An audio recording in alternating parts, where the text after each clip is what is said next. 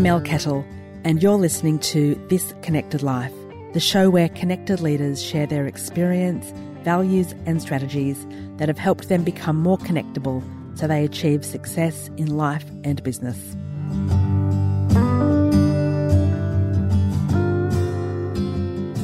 If you listened to my teaser episode, you would have heard me quote Gallup research that says only 13% of people at work are engaged. This means 87% are not engaged. That's the right math, isn't it? Imagine what this does to your performance, your productivity, and your profit. And think about how much opportunity is being missed. A 2016 report prepared for Pathology Awareness Australia on improving the use of health resources quantifies the cost of presenteeism in Australia at approximately $34 billion per year. Imagine the impact that has on your business.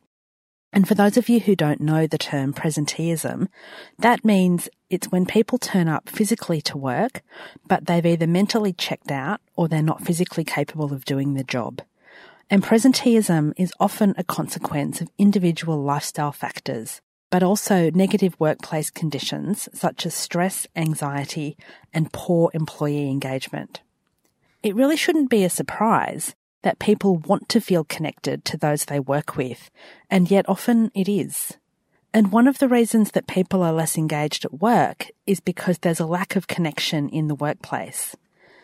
Connection can be as simple as saying good morning, asking how your colleague's weekend was, and asking how they are. Maybe stop saying, "How are you?" but instead ask, "What are you working on? What are you reading right now? Did you watch anything on Netflix last night?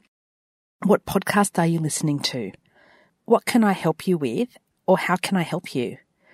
It sounds really simple because it is. But, I used to work for a CEO who scurried into the office every morning, head down, avoiding all eye contact. Despite my best efforts to say hello, he just ignored me and everyone else. And that made us all feel so unvalued and unappreciated, and our work definitely reflected this. Well, my work certainly did. It was a horrible place to work because I just felt really underappreciated and very disconnected. And the way you connect with your team and your greater workforce plays a massive role in increasing your potential for engagement, productivity, and growth. So start listening to your people and observe who they are and what they do. Open plan offices are great for this. Offices with doors, not so great. Observe the surroundings and ask your staff and ask your workforce questions about them. Who's in the photo on their desk? What does the quote on the wall mean to them? What are the trinkets that they have? I was in an office for a client recently, and one of her staff had about 30 Star Wars figurines on his desk, so it was pretty obvious what he was into. Somebody else had a whole bunch of photos of their cats. Pretty obvious what this person was into as well. So, ask questions to do with that. We also know that people, your workforce, your members, your customers, your volunteers, your investors, they're more eager to do things for you if they feel a positive connection to you and to your organisation. And another great way to help people feel that connection is to share personal stories and anecdotes. Let me know how you spend your personal time. If people feel that connection, then they'll work harder for you. If you've had a great weekend because your kid won the netball grand final, then tell people, because chances are that someone else in your workforce has a kid that plays netball as well. Or if not netball, some other sport. And that's a connection that bonds you together. Research by EY reminds us that when people feel like they belong at work and they have a sense of connection to their colleagues, their managers in the organisation, they're more productive, more engaged, more motivated, and 3.5 times more likely to contribute to their fullest potential. That's massive. And it can be as simple as asking somebody what they've been up to on the weekend and sharing stories about what you've been doing. Now, there's a few other things that are stopping us from being connected. And the biggest one, from everybody I've asked and from my experience, the biggest reason we are less connected is because of technology and specifically because of our smartphones. There's this thing called nomophobia. Nomophobia is the fear of not knowing where our phones are. I love that. And it's not just our phones, but it's other technology. It's things like moving away from where we grew up and not having those strong relationships with people who knew us when we were children. And in the workplace, it's also an over-reliance on email and messaging apps rather than talking on the phone or talking face-to-face. One of my favourite stories is when John F. Kennedy went to NASA in the 60s. He was there on a tour to check out the space mission, and he bumped into one of the janitors, and he said to this janitor, "What do you do around here?" And the janitor said to him, "I'm helping to put a man on the moon." Now, I ask a lot of people what their purpose is at work, and every time I ask a group of people in their workplace, I get different answers. So what I want to know is, do your people know their purpose, and how can you help them know their purpose at work?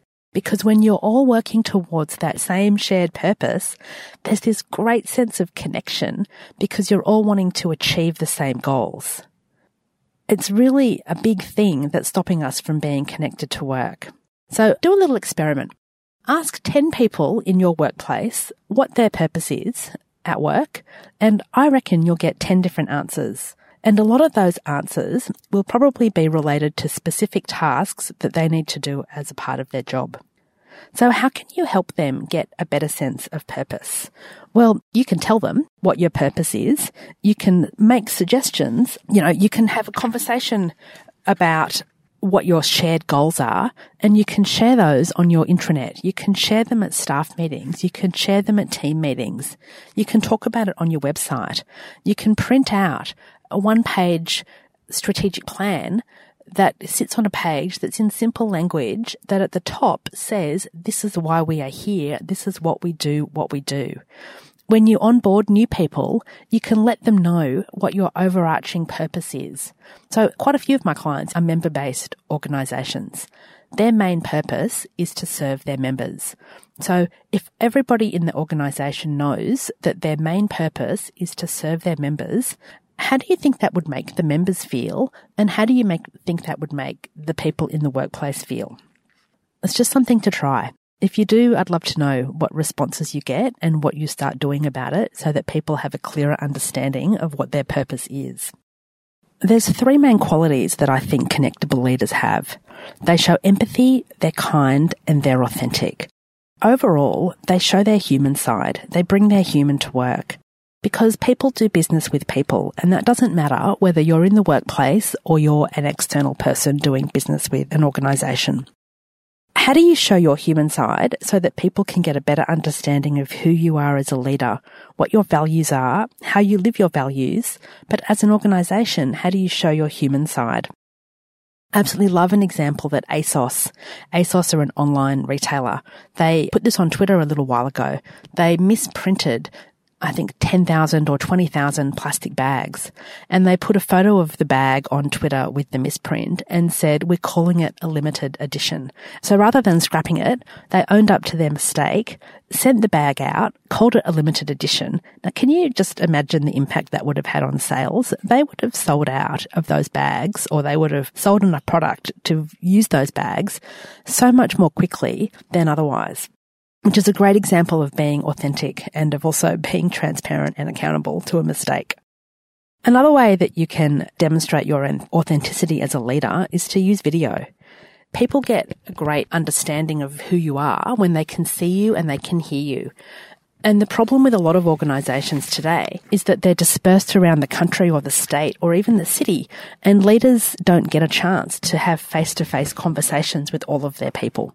So if you use video, then that will give people a much clearer understanding of who you are and what you stand for, particularly when compared to reading an all-of-staff email or just, seeing a photo. One of my clients has started doing selfie videos for his staff when he goes to different offices. And another client of mine has just recorded a couple of videos that she's sending out to all new staff as a part of the onboarding process before their first day, saying, hey, thanks so much for coming to work with us. We're really looking forward to meeting you. I'm the CEO, and this is what we do around here. This is what we stand for. These are our values, and this is our purpose, and I'm really looking forward to meeting you. So how can you be kind and how can you show empathy? Well, being kind can sometimes be as simple as giving your receptionist or a colleague a cup of tea. Years and years ago, in my very first job, I'll never forget the CEO popped a cup of coffee on my desk when I was on the reception desk, and I said to him, "Oh, aren't I supposed to do that for you?" Thinking, is this a sign? Is this a bit of a passive-aggressive way of saying that I haven't made you enough cups of coffee? And he said, no, you're flat out and, you're the first person people see and we want somebody at this desk the whole day. So I'm guessing you don't have much time to go and get a cup of tea or a cup of coffee, so here's one for you. And it was one of the kindest gestures that anybody has ever made for me in the workplace, because it was so unexpected. So what are little things that you can do that are just small kindnesses for your workforce and for your staff and for your teams? And it could be getting a coffee. It could be asking them how they are and genuinely sitting and listening to them. It can be giving them the flexibility to go to a doctor's appointment during the day, or it can be giving them a half a day off if you know that their kid is playing in some athletics carnival at school or is in a play or has some activity that they want to attend. And it's just genuinely showing them that you care and being there for the small moments as well as for the big ones. A couple of other things you can do to create connection is stop relying on email. Please stop that reliance on email. I read somewhere recently that the average person who works in an office gets 200 emails a day, and that number's expected to rise. That's insane. So what is it that you can do to prevent that reliance on email? Could you instigate an email-free Friday policy where no internal emails can be sent? And if you need to reach people, then you either walk around and talk to them or you pick up the phone. And some other things you can do: be accountable for your mistakes. Show some vulnerability. Smile and, show some gratitude when people do things. And finally, celebrate the wins, celebrate shared goals that have been achieved and celebrate milestones, as well as celebrating really small successes. Film director Quentin Tarantino celebrates the small. Whenever he's on a shoot, he'll celebrate the small things because he says, we do this job every day. We should make sure we enjoy it and we should make sure we have fun. And I love that, because if you're not having fun at work, then seriously, what's the point? We spend a lot of time in our office or in our workplace, like roughly a third of our lives are spent at work. So what is it that you can do to make it more fun?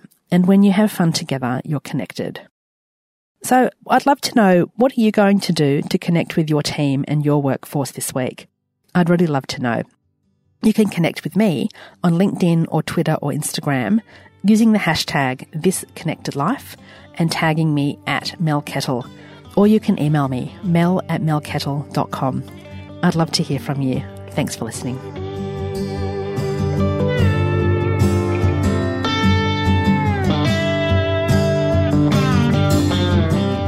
Well, that's it for this episode. Thank you so much for listening. If you liked what you heard, please hit subscribe so you don't miss any future episodes. And if you really liked what you heard, please leave me a review on iTunes or a recommendation on LinkedIn, or both. The show notes are all on the website, melkettle.com/podcast. And I'd love you to connect with me on LinkedIn or Twitter. You'll find me at Mel Kettle. See you next time and stay connected. Bye.